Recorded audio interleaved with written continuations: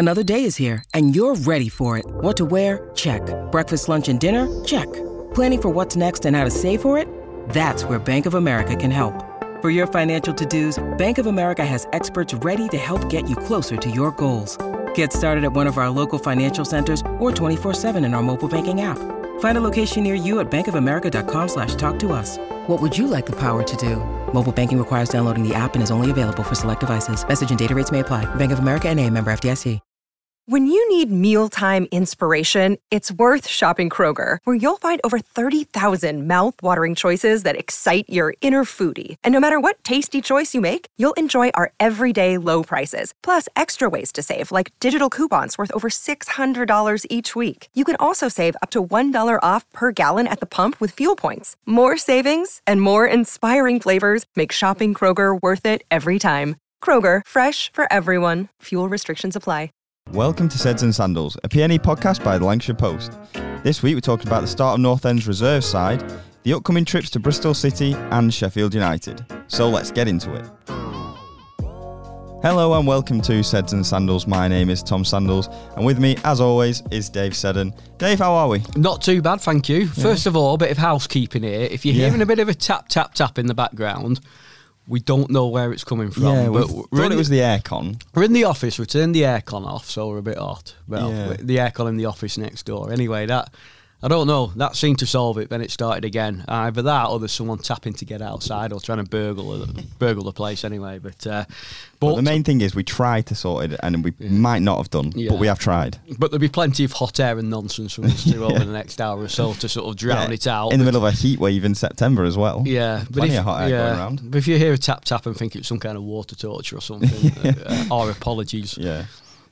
But you're back. We were just saying then, gearing up for your first game in a while, isn't it? Can I just say I've been back from my holidays well over 10 days now, so I was here for transfer deadline. Yeah, Thomas, as you know, we did do the podcast last week, didn't we? Yeah, but no. Our first pre-game podcast for a while. Yeah, since pre-Reading probably, wasn't it? Yeah. So so here we go. Yeah, back to the grind. Yeah. Got a few minutes, we'll start with it. Got a few minutes in the week in the reserve game, didn't you? Yeah, I got vital minutes under my belt, mate. Some journalistic minutes. Went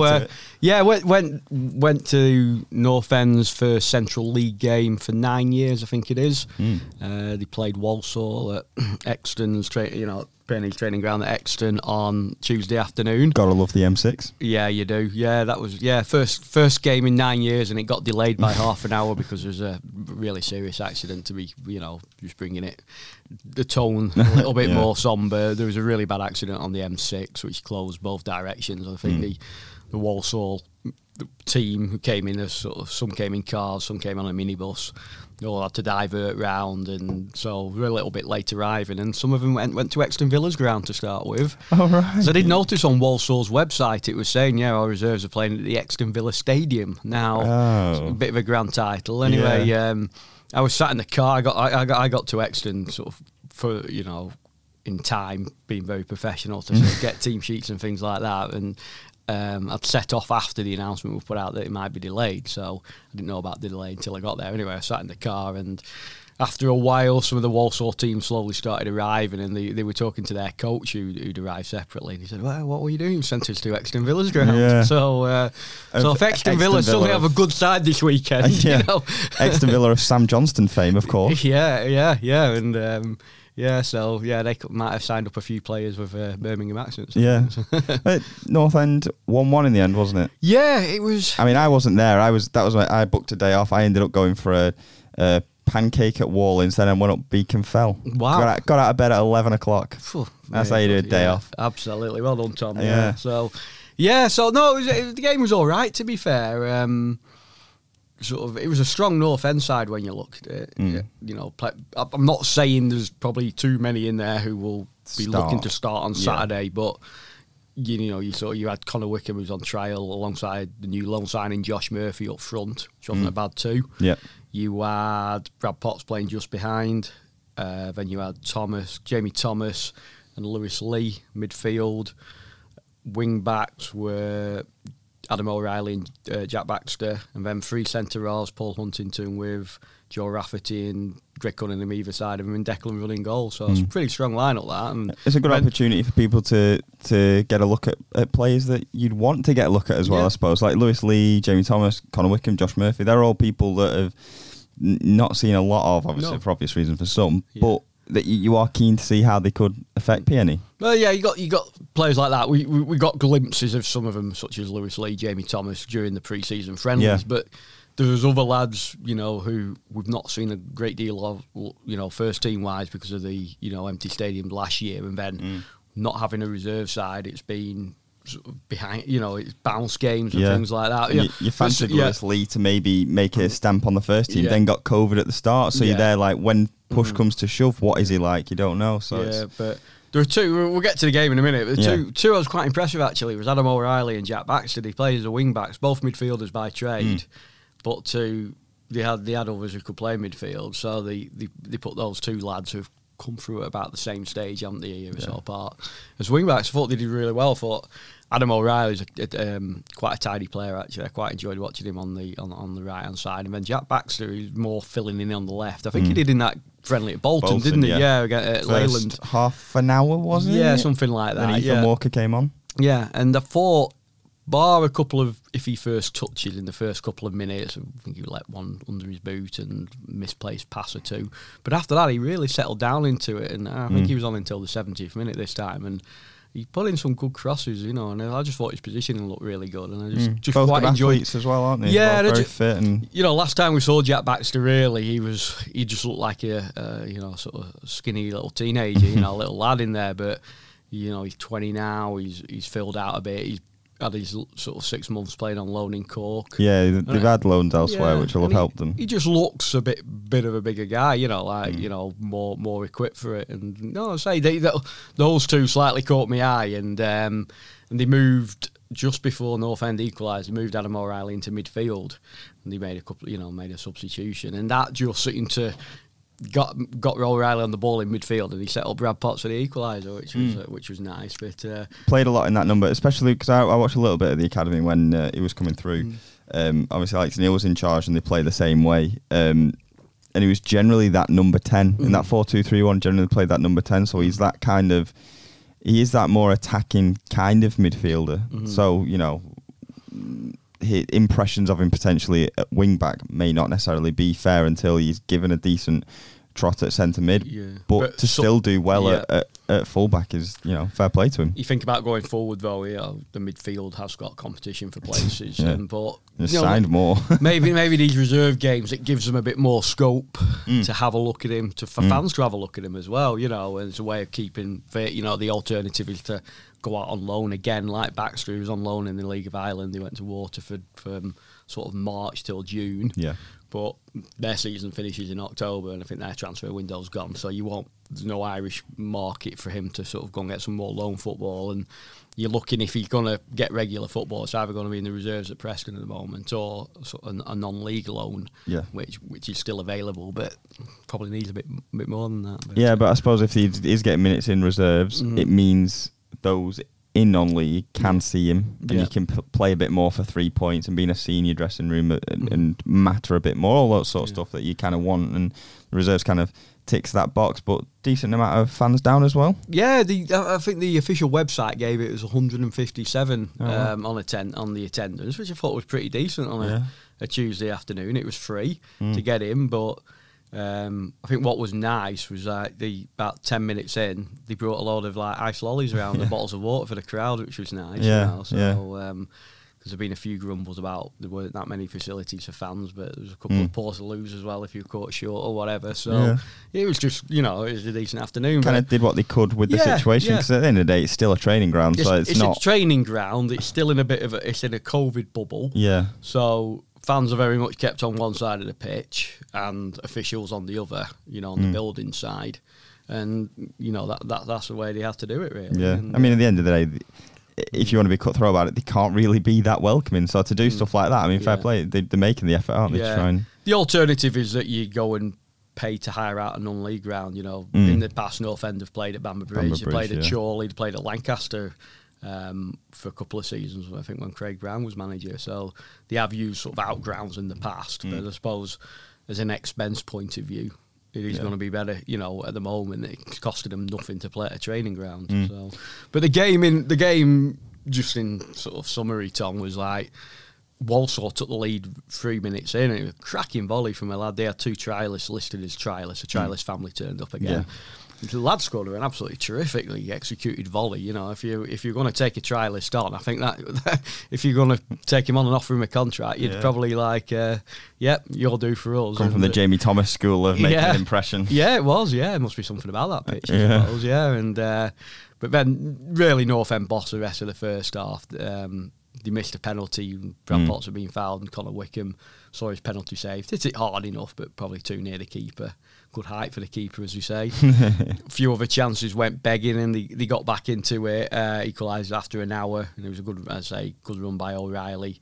Passed it to Potts, and Potts does sort of similar what you've seen him do before, sort of run onto it, edge of the box, and sort of coming in on the angle, stroke it across the keeper into the far corner. So it was it was a nice finish from him. Saw a lot more of Brad Potts in the second half than maybe we'd done in the first.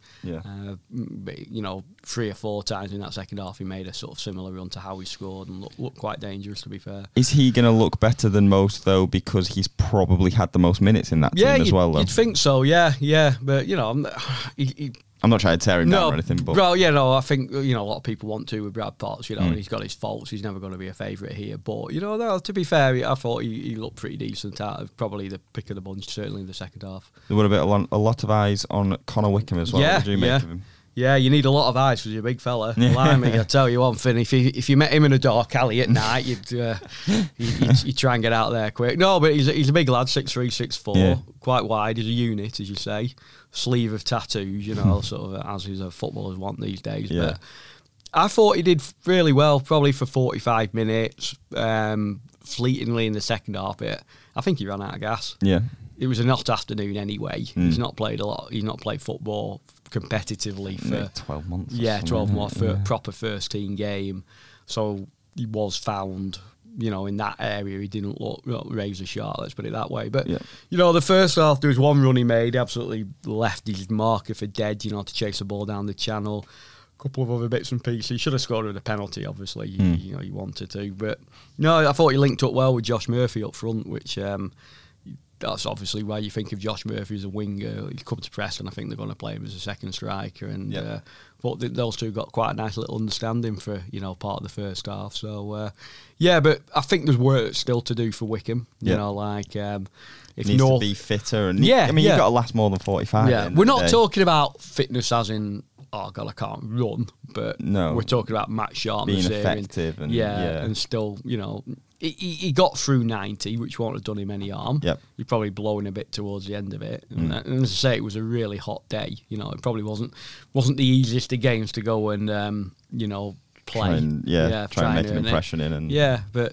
You know, if they were to offer him another week's training or something after this, and maybe the chance of another, you know, when the next reserve game comes round, might be worth him taking it. It really was. Just depends what else he's got on offer, but I presume the fact that he's been at North End now nigh on 3 weeks means there's not a queue of clubs waiting for him, so North End might be able to take the time with him. I heard when he first came in that there wasn't anything else going for him, so it was okay, and he was open.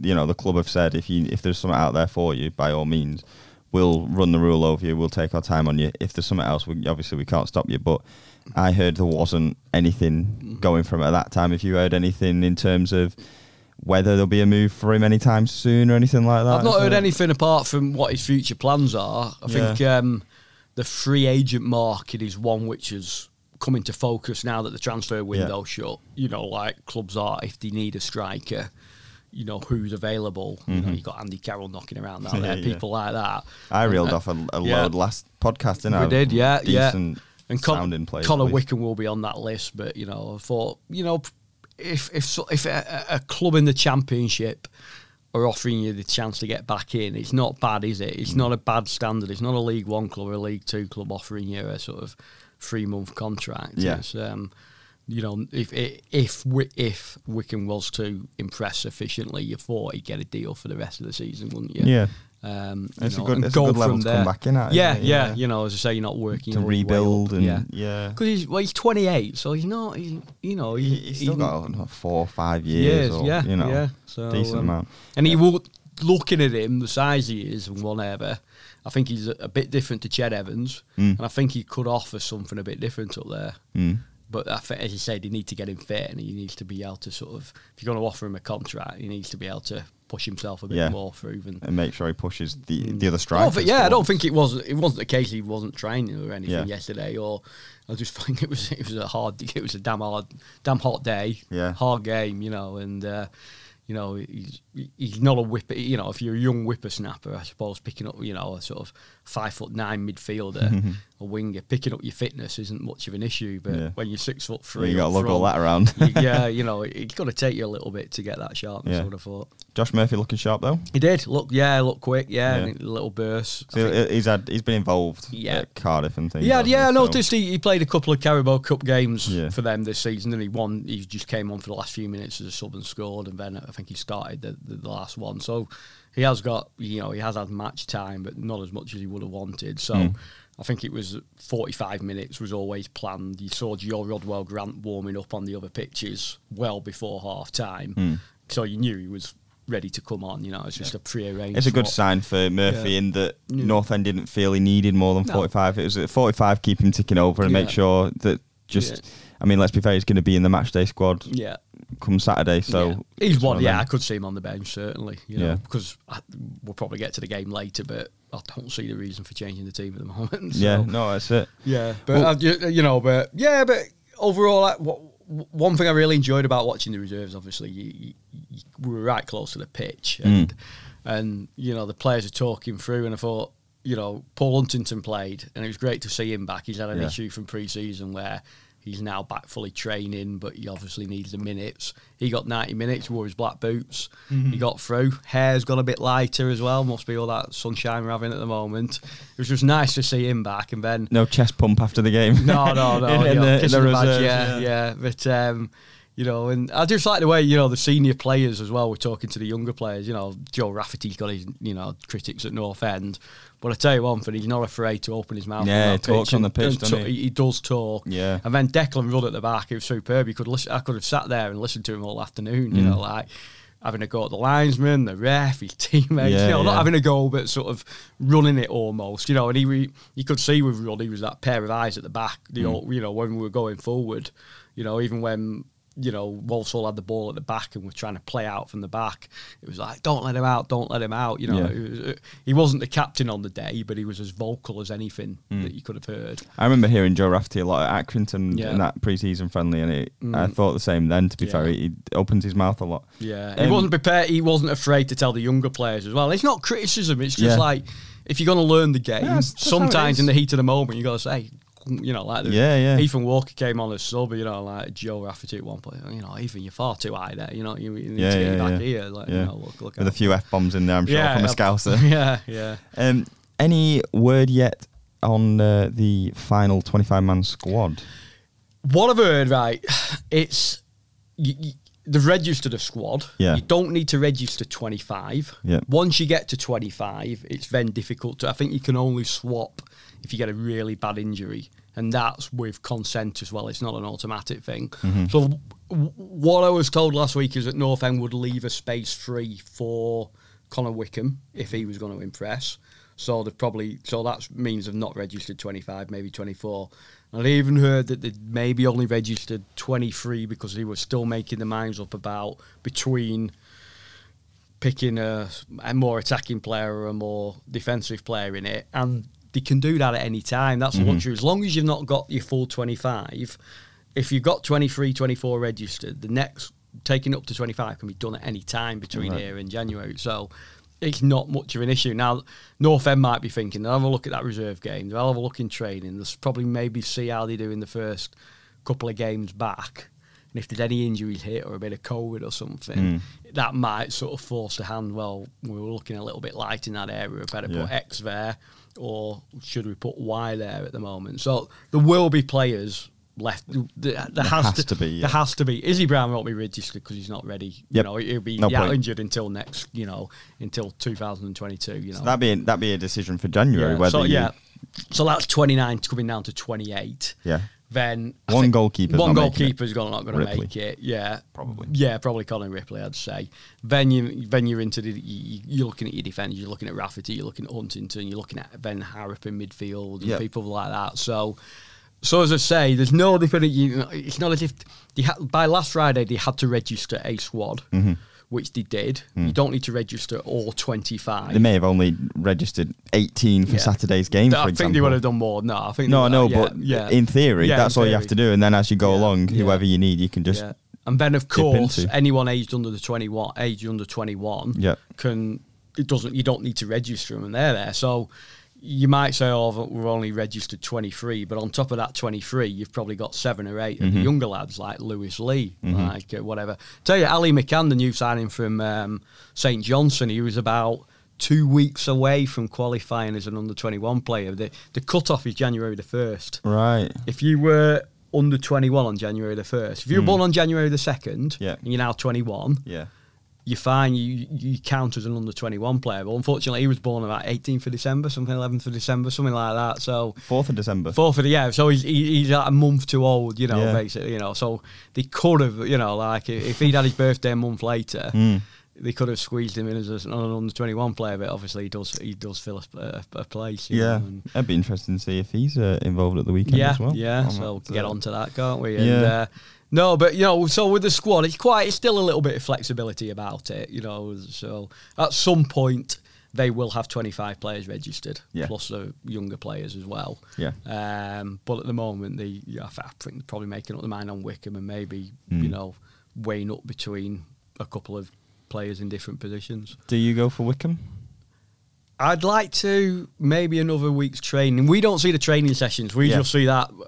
It's hard, we turn up and watch one reserve. Yeah, we see him play one game in 20-odd degrees, after 12 months out. It's up to Frankie McAvoy to have a look what he looks like in the training. The coaches tend to know a little bit, they'll see other things, won't they, and decide from there. But I think... No offence, I know we were crying out, we've got to go and get a striker, but if it means waiting a couple more weeks, I'd wait a couple more weeks, see how he shows up in training, maybe gets another 90 minutes in another one of these games under his belt. I think the reception for him as well is going to be a lot different a couple of weeks down the line rather than had he been in for 1 week and North End took him straight away. Because you can see the running rule, you can see that they're doing the due diligence and all that sort of stuff. They're making sure he's the right fit, he's going to stay fit, all that sort of stuff. So I think as well, it's all eased a lot by Emil Rees banging him in. Recent results have eased it. If they hadn't have had the results against Peterborough and Swansea... If they'd have started with 2 wins and lost 3 in a row instead, it would have been a lot different. But that's just the nature of beast in football, I suppose, isn't it? Whoever comes in, if he comes in... he has to be something a little bit different to what they've got and hope and improve them, So, be able to probably play in a 2 is important. That's the type that kind of links up well, and I suppose Wickham kind of is. I think he would. He's a bit of a foil. He's a target. I'm not saying he's a target man. That's probably a bit. He's going to occupy the defence though, isn't he? If you've got a 6'4" striker, no matter what the centre halves are thinking, we just need to be aware of him because 1v1, you'd like to back him to win as many as he loses in terms of, even if he's running with the ball or whatever. So another defender has to cover, can leave someone spare, or the knock-on effect of that. And if he got someone a bit quicker next to him with pace, if you're playing Murphy off him, even if you're playing Rees off him, I know Rees isn't a target man, is he? In the air, he can take the ball in and spin and whatever, but he's definitely more the last shoulder kind of player. You could play Rees off him comfortably. You could play Sean Maguire off him. You could play Barkhuizen. You could play Scott Sinclair off him. So, but he has to prove that he's worth the contract and worth... If he comes in and gets a squad place, that's someone else on the books getting paid who's not going to be able to play. You've got to guarantee, football. 20, 25 games from him? Yeah. Can you guarantee that at this point? We don't know. That's what we'll have to see. Yeah. But that's what they're supposedly working out. That's North End's decision to weigh up. And just on that 25-man squad, apparently... These squads only apply to Championship games, or if you're in League One or League Two, your games there. EFL Cup, Carabao Cup, FA Cup, they can play in. You know, Right. the squad rule applies. Mm-hmm.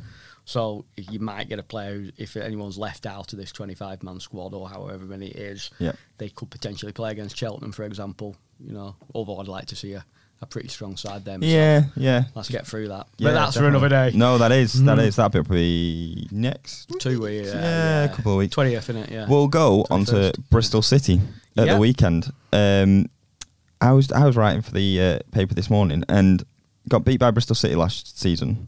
Preston did. Yes. First time in 15 meetings altogether. Like not away, not home. Like 15 games in a row. North End went unbeaten. The last time they'd lost, it was 4-0 at home. They got beat 4-0 at home. I remember Conor McLaughlin suffered a horrible injury in that one. Was it Conor McLaughlin? Yeah, I think it was. Yeah, it was under Phil Brown. And they absolutely tanked us that day. And then after that, we just had the sign on him. There was a similar sort of injury not long after, wasn't there? Adam Barton, Coventry, was it against? He went to Coventry, I think. Yeah, but it was Conor McLaughlin that day. You were going back to 2011, something like that, under Phil Brown when they last... Just completely had the wood over him. Yeah, we had some great results. And unfortunately, that run came to an end in January. Yeah, 2-0. It was early January. I think... It was a nothing game. It was Daniel Everson's debut. I think Evans came off the bench during it. I think Malumbi had signed and Whiteman had signed by then. Expecting a bit from him that day, and it was just a sort of, not a bad performance, but it was just nothing, That's kind of what North End seasons were like. Yeah. It was like, I kind of fancy us today, or and it was after, see what they can do. Afterwards, I remember being on the Zoom call as we had to do press conferences. Then the lawn mowers were going 10 to the dozen on the pitch below. It made it hard to hear, but I remember that was a game when Alex Neil said, I didn't bring Ben Pearson down here because he's, I want players who are going to be signing contracts, etc. So it was a bit of a bad day all around that one. So 16th of January. Yeah, so I'm hoping now that Saturday's visit to Ashton Gate will be a lot better, and you'll be coming down, Tom, as well. I will, yeah. You're newly, now you're freed under. I know, yeah. Because it was only, just to explain, last season during the restrictions, it was 10 to be one reporter per club. Well, EFL organisation rules, going down, so more often than not, Tom was confined to barracks, but you're back on away matches now. I know, yeah. Can't wait for the 3.5 hour trip down to Bristol. I'll try and stay awake. Yeah. So I have been before. I went with my dad. They played. I'm trying to see it now. I've got the results up. Trying to find it. Callum Robinson scored. I think it's that one. 2016. No, Callum Robinson scored. I think it was 2-1. And Galley scored, did he? 2016. Galley. I think it was on the turn from the far side. Like he kind of turned and volleyed at the same time. Early Alex Neil, that. Alex Neil, I think one of my favourite ones down there was like a couple of seasons before in the promotion season. I'm sure Callum Robinson got the winner. He did scoring against them, didn't he? Because did he go on loan there? Yeah, afterwards. Didn't he? Lee Johnson, No, they won 1-0 down there, and Callum Robinson scored. Joe Garner got injured and came off, looked really innocuous, but ended up missing about 3 or 4 months. He brought Torsten Stuckman back in goal for Jamie Johnson. Jamie Jones. Jamie Johnson. It's CBBC programme, that, isn't it? That day, and North End won 1-0. I think Bristol City and us were both going great guns at the top. And I think Callum Robinson scored. They were rebuilding the ground at the time. I think he scored in front of a building site. But it was, right. That's the one. I found mine. Yeah. What was it? November 2017. Gallagher and Robinson. Coley Woodrow scored in 90th minute for Bristol City. Yeah. I remember really good, cross from the right. Night match. I think it might have been Barkey going down the right, or could have been Hugel, and crossed it, and he slid in for it, but opened his body and left foot into the far corner. I thought it was such a smart finish.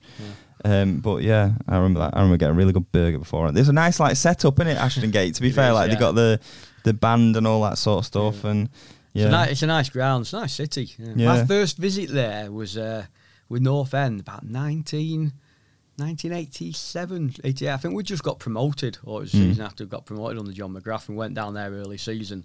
Got a 1-1 draw. Gary Brazil scored, something like that. Mick Rathbone was playing in the team. That's what I remember about it.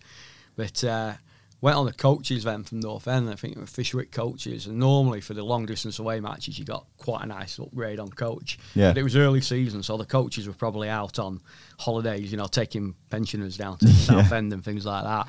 we got this bus turned up to pick us up at the bus station. Thought, that's never going to get to Bristol. Anyway, we managed it somehow. Took a long time. Oh, screws coming out on the way. Yeah, fair enough. Yeah. It was leaning slightly to one side. It was like, Anyway, enough of that. They've had a decent start though, Bristol. I mean, again, I'm not revealing everything I wrote in the paper, but I wrote in the paper they've had like the most average start possible. They've won 2, drawn 1, lost 2, scored 7, conceded 7. Bang on, isn't it? They're 11th in the league, so they're very nearly perfectly mid-table. Mm-hmm. They've no goal difference, won as many as they've lost. It still puts them 11th, and they're only 2 points. I know it's still early, 2 points off the playoffs. So it's not a bad start, even though it's really average. North End and Bristol City's paths have crossed so much, haven't they? We came up together in 2000. They were champions, weren't they? Yeah, and we've been in the same division ever since. Yeah. I think probably our finishes over the course of a season are much stronger than theirs in terms of placing. And they've spent a bit more. Yeah, and I think they've probably finished above North End once or twice, but there was one season they only survived on the last game of the season. But so to be honest, from going up together, we've probably had the better of it. As I say, we've had the better of them on the pitch generally, but they probably have, club-wise, I've spent a lot of money, but more than we have. I think they expected a lot from Lee Johnson because it was similar where they were both sort of pushing for the playoffs, but Bristol City were spending the money to try and get the extra. They were spending like 5 million on a striker and things like that to try and, which is what North End fans were crying out for. Yet, as you say, they'd fall away. North End would probably stick on a bit longer than them, and they, I think rightly, they probably expected a bit more during that period where Johnson had them going a bit. They've never really pushed on. I remember when they got North End hammered them 5-0 at home towards the end of the season. I think that was the season they survived on the last day or so, but we were so far. It was the end of Simon Grayson's era, wasn't it? It was so good that night. But no, we just think Bristol don't seem to have pushed on, and like the last year after Lee Johnson went, they appointed his coach, like at North End, Dean Holden, who lasted until about February, something like that. And then when, he got replaced, and Nigel Pearson's come in, and he didn't have a very good end to last season at all under Pearson. I think they were hoping for like a little bit more... bit of a bounce, weren't they? Yeah. They didn't really get it. A bit more discipline, and thought, he'll come in authoritarian, he'll get them straight, and, at least we'll survive and hopefully kick on, and it's just not really clicked for him, has it? He doesn't really know, so... And I don't know, looking at the squad at the moment, if it's going to click much more than where they're at the moment. Got off the Leicester side back, hasn't he? I can't see him, in all honesty, being a top 6 side. No. I can't see North End being a top 6 side either, don't get me wrong, but, probably North End and them are, again, still pretty much locked together. Yeah. They've got former PNE loanee Matty James, Andy King, and Danny Simpson from who we all knew from Leicester. Days, I actually forgot that Nigel Pearson was manager of Watford in the Premier League. Wow, he was, Like, he got sacked 2 years ago, But then got sacked just before the end of the season. Yeah. And they brought like Hayden Mullins in or something like that, and they still went down. Yeah. I completely forgot until I was writing it this morning. I saw... I remember when Nigel Pearson was Leicester manager. He came here in 2009. We were in the same division as him.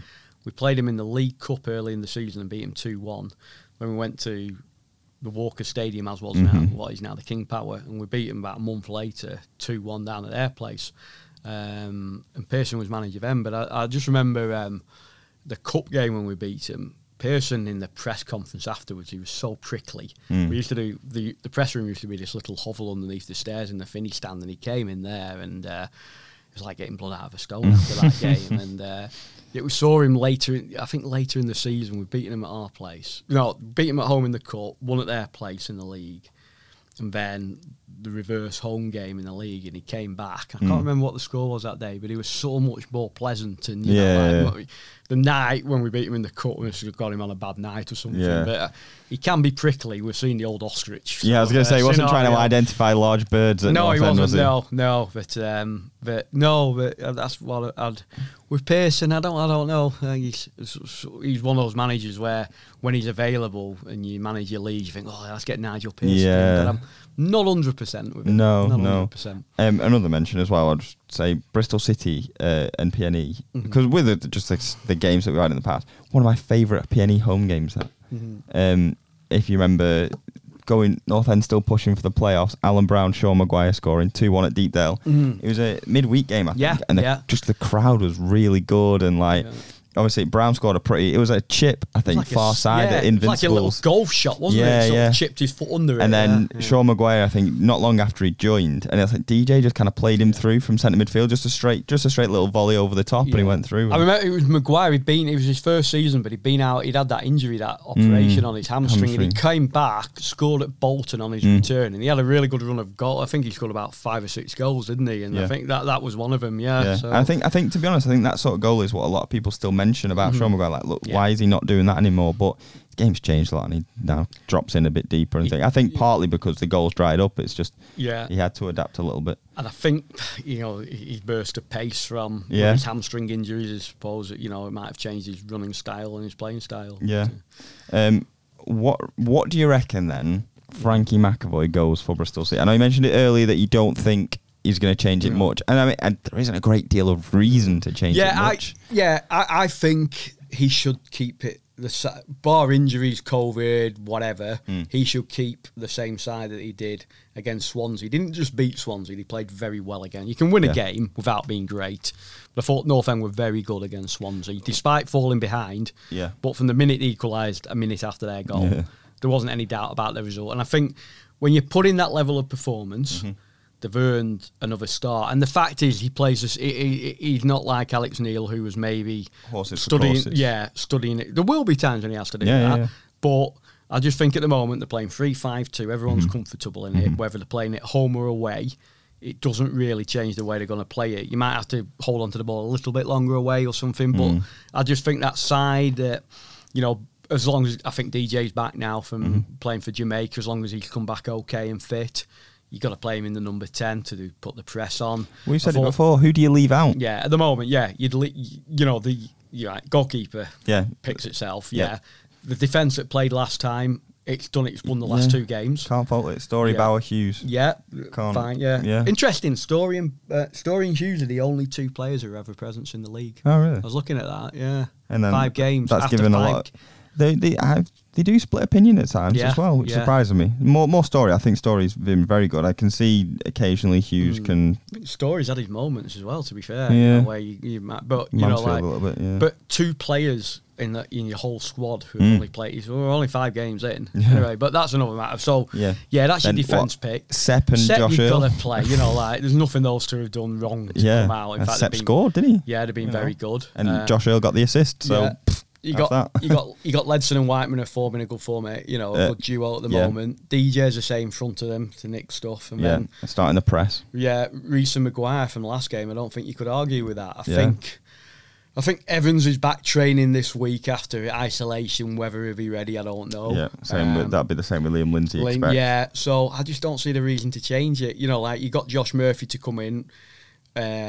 Who's obviously trained from Monday this week with his new colleagues, some of them, but then you've got Ali McCann to come back. He plays for Northern Ireland tonight. We're recording this Wednesday early afternoon, so McCann, even if he trained tomorrow, which is unlikely after, even if he could only maybe have one gets a day's training. He could. He maybe put him on the bench. Down, I suppose, as well. Unless they go Friday afternoon. So he might train Friday, but might even do train a bit tomorrow to get to. But they're not going to flog him, are they? And I think, if they're working tactically on Bristol City, you want a sort of plan in place, really, don't you? So.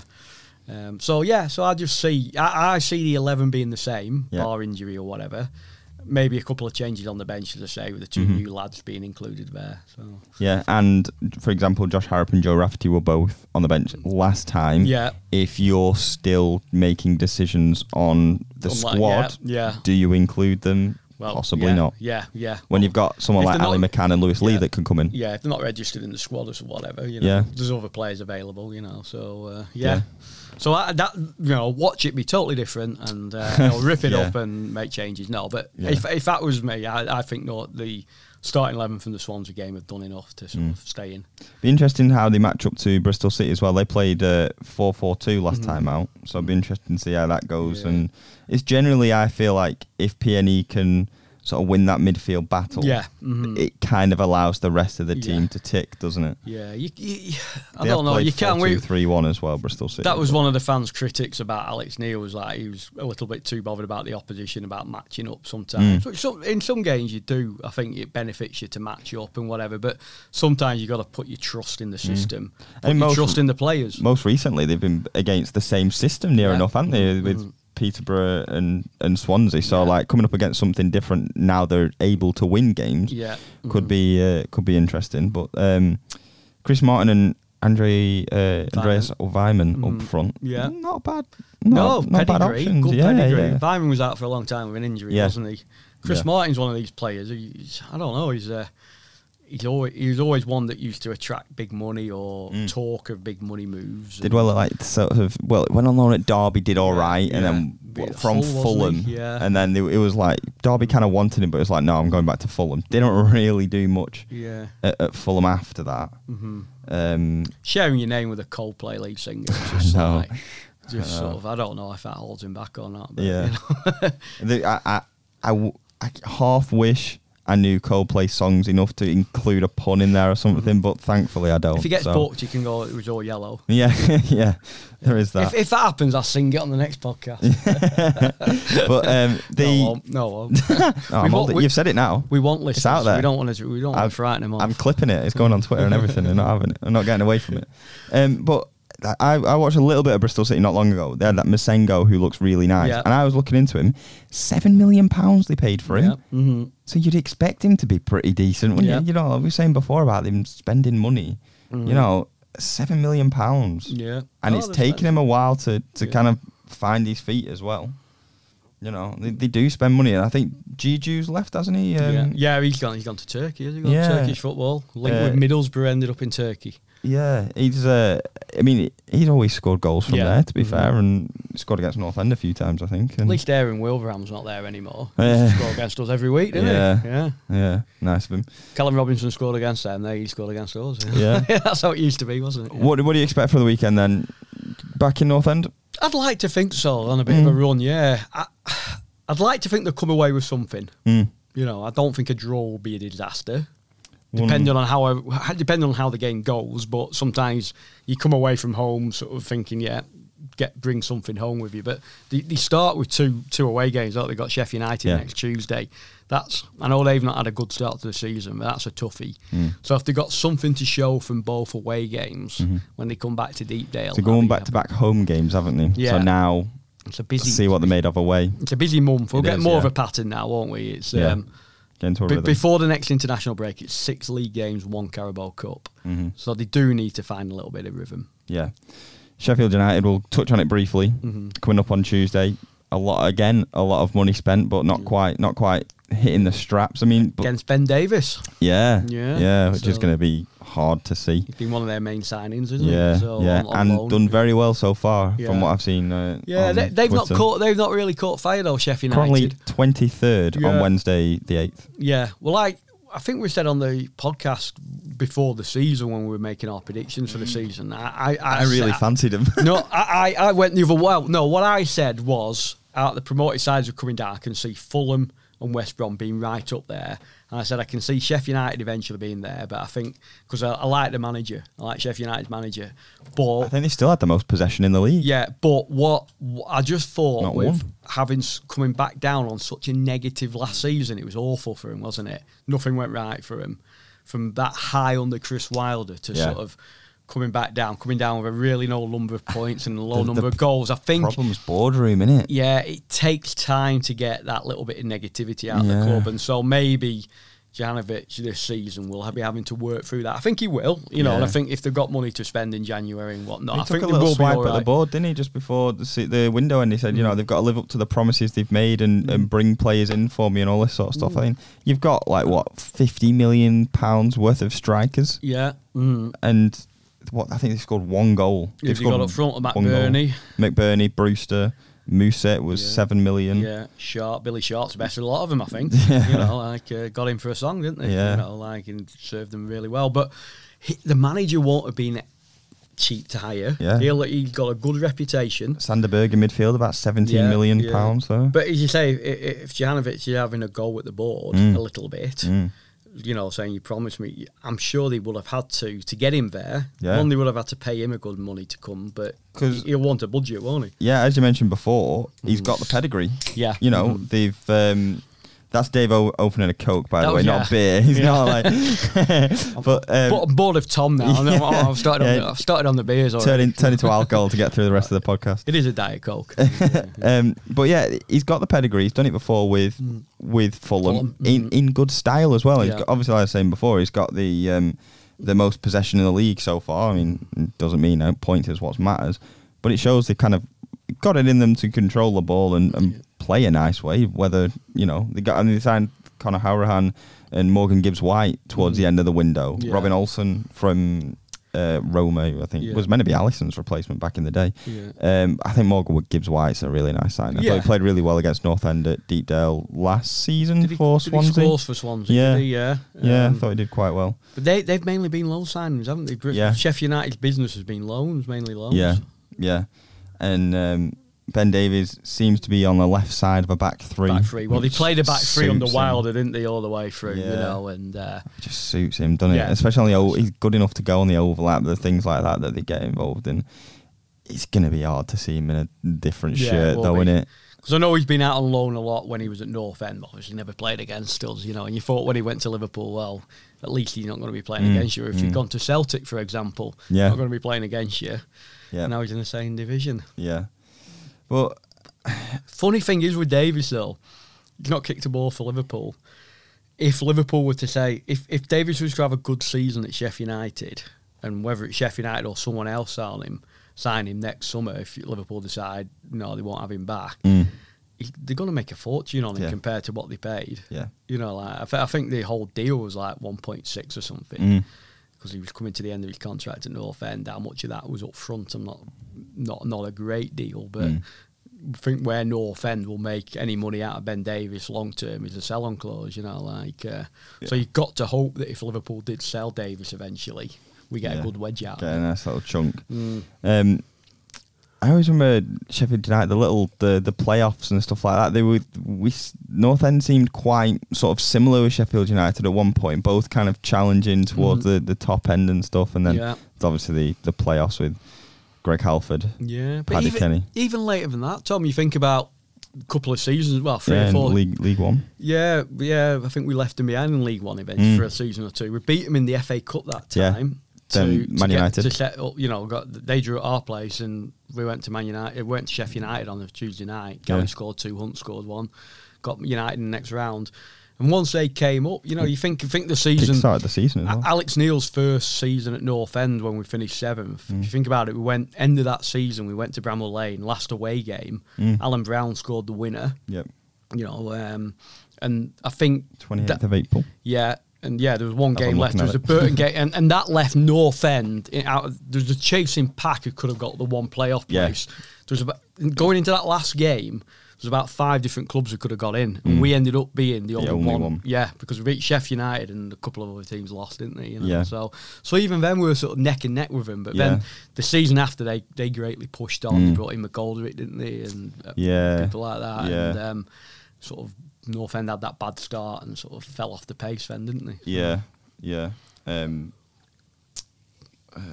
was just looking at that game, and that Burton one reminds me of Ben Pearson's like last minute goal where he ran off the length of the pitch and was it like 4-1 in the end against Burton, relegated? No, it was 2-1. Yeah, set up Louis Malt, didn't he, for the goal? For the winner, and because to be fair, Pearson gave some good photos for his celebrations afterwards when the rare occasions he did score, he just turned into some sort of animal. But one of those. It's a tough place to go, to be fair. Bramall Lane, Sheffield United need some sort of reaction. It'd be interesting. I think Bristol City will affect the Sheffield United game a lot. If they go and win again, it's a tough run to stop PNE. 3 wins in a row, now winning away, getting the formula right, stuff like that. If PNE lose, going into Sheffield United, is there more pressure again? Yeah, is there you don't want to lose to on the bounce, do you? yeah, You know, is there the whole, it was, those two were clearly just a fluke and all this, so it depends how we're a little bit up perception and down. goes. I Yeah. think the reaction at the moment to anything North End do is either way up there or way down there. We need a little bit more balance, a little thing. As the manager says, never too high, never too low, all that sort of stuff. We all enjoyed the Swansea win, but we didn't win the World Cup. Losing somewhere, it ain't the end of the world. You know, you've just got to sort of try and a little bit more balance if we can, I think. Yeah. We don't want to be swinging towards this sack Frankie, giving the manager Keys the to month the awards, city, things like that. You know, you got to keep a little bit of balance in it, I think. You know, so I think it's important as well to start this month off well. As you mentioned, it's such a busy month. Yeah. If you can generate a couple of wins back to back, that can quickly turn into 3, 4, 5 in a row.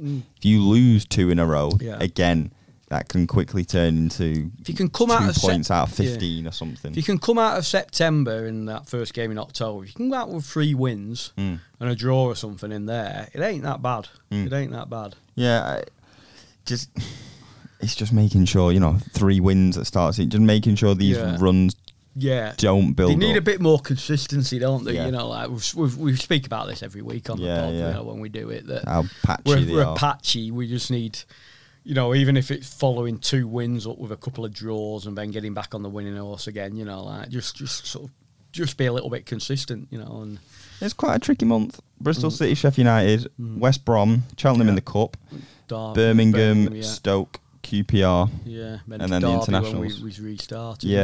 So Birmingham with Troy Deeney having come in there. Stoke have started well. I think they've recruited really well. West Brom obviously are just a brilliant championship squad. Hugo coming in as an addition. Just think that West Brom side, that West Brom squad. You got PNE 5-a-side team. You got Sam Johnson. You got Malumbi. You got Adam Reach. You got Jordan Hugel. And you got Callum Robinson. Adam Reach. Yeah. Who would you play in defence there? Squad. Adam Reach was like wing back, wasn't he? No, I think you stick Malumbi at the back in that 5-a-side. Engine. Yeah. Callum Robinson bursting round up front. Yeah, I remember. Where was it? I feel like it was like. I don't think it was, but it was sort of like Huddersfield or Sheffield Wednesday or something. Adam Reach scoring from like left wing back, like the far post, like run off half length at pitch to do it. And I remember there was a period when he was at North End, he was basically carrying the team. He was brilliant. He was relying on him, and then he went to Sheffield Wednesday for £4 million or something silly. Yeah, but it is a tough month actually. But as I say, if they can come out of that with 3 wins, I don't think you should be sniffing at that. So I mean, for example, I think West Brom and Stoke will be in the top 6 come the end of the season. But they're both home games, aren't they? If we get our home form going. QPR have been tipped to be around there towards the end of it. Quietly put together a good squad there. Yeah. When you think they've got Lyndon Dykes. Yep. They've scored for Scotland in the league. Who's the 2 strikers? They've got Austin and Andre Gray. Andre Gray, that's it, Burnley connection. I knew there was a connection between them. Yeah. Little mix. Yeah. My daughter always tells me. And Rob Dickey's having a good season at centre half, for example. People like that, But you've got to, over the course of the season, you look at every championship game you could look at and go, "Oh, it's tough. They've got them, they've got something." And to be fair, I think when you're so close to a club, as a fan or as a reporter, you almost echo chamber. You almost ignore yourself. Yeah. And there will be people looking at the Preston team when you hear other managers talking. Yeah. Preston are really physical. They've got this. They've got such and such a player. And from the outside looking in, we've got our flaws, but we've also got some strengths. And I think it's the same with every club. But obviously, when you look at your West Brom, you look at Stoke or whatever. You think, they're quite strong, pretty, very strong, Fulham, etc. But, a lot of this division is like, he's good on his day. And it's consistency down to a lot of it. And I think you will find, and it'll happen every season, for example, North End will be beaten by at least one of the teams that are relegated. Yeah. They will also beat one of the team that goes up. Yeah. It's just the way it works. The record against the teams who went up last season was pretty good. They got 2 points off Norwich, 2 draws off Norwich. They beat Brentford, got trashed at home. Yeah. And who else went? Watford. Watford. Oh, no, it's 2 defeats there. But then in the the playoff teams, they got beat by Wickham as well, who went down. But in the playoff teams, they beat Swansea once, they beat Barnsley once, so lost. So it wasn't a bad record against the top six. Yeah, beat Bournemouth. Yeah, beat Bournemouth. Yeah, you drew at home. Yeah. Yeah. So, But yeah, I think Dave, that's about it. Is there anything else you'd like to add? No, I think he stopped from earlier. To be honest, I can't. We've been talking over it. It's just hot air. Too much. Yeah, too much hot air to hear it. So hopefully we've covered it with our nonsense. Yeah, absolutely. But all I have to say really is make sure to keep in touch with us on Twitter at @Seds_LEP, at Tom Sandals, and at LEP_football. Go to lep.co.uk for daily PNE stories, something North End there every day, and buy a paper because there's obviously PNE stuff in there every day as well. What all's left to say is thank you very much for listening. Yeah, and hopefully we'll come back with something from these next two away games. Yeah. Probably try and record again next Wednesday. Yeah, after the Sheffield United match. Get into a rhythm now, aren't we? Until I potentially move house, and then it all goes to pot again. But for now, we're going to get into a rhythm and keep consistent with the podcast. And if there's a Tuesday game, we'll record on the Wednesday. If not, we'll try and do it earlier in the week to give it as long as we can. Just for consistency, Tom, did you put your bins out? Because we spoke. Do you know what? I didn't. We covered your bins extensively last week. Right. And people want to know about your bins. I don't use enough recycling to put it out every time. No, it's less than half full, so I just don't bother. Yeah. So I'll do it in a couple of weeks. Yeah. It's nice and easy. Otherwise, the black bin's got dog poo in it, so that's got to go. Oh Christ! Thanks for lowering the tone there. I'll just say I went on a gardening spree on Sunday. With International Weekend. Yeah. And I tell you one thing. Gardening leave. When the brown bin goes tomorrow at our place, I tell you, Dustman's going to get a hernia left in that. I tell you one thing, wow, So. Yeah, cleared out. No recent floods as well. You're prone for flood in your garden, isn't it? I remember. We're all right now. We're all right. I've had some drainage put in. So I'm all right. Had a bit of work done. Yeah, just put a grid in, so it's fine now, So, Right. Still got to mow the lawn, though, so... Pruning a few trees, So. Puppy constantly scrapes, stones into my grass. Before every time I've got a hoover, wow. Every time I've got to mow the grass. Yeah. Every time I've got to mow the grass, I got to spend 15 minutes there picking every single individual stone. And when I do it, if she's still outside, everyone I put back, she thinks it's a game then. So she'll pick it up and chuck it back. I'm there getting outwitted by this little puppy. It's so annoying. I've got to put her away before I can do anything. It's good training, Tom, if you ever have kids. Oh, Trust me. Don't go there. I'm all right. Anyway, so on a holiday. I think it's time to end now. We've done North End, we've done bins, and we've done the back garden. So. What more could you want? On that note. Yes. Thank you very much for listening. We'll see you next week.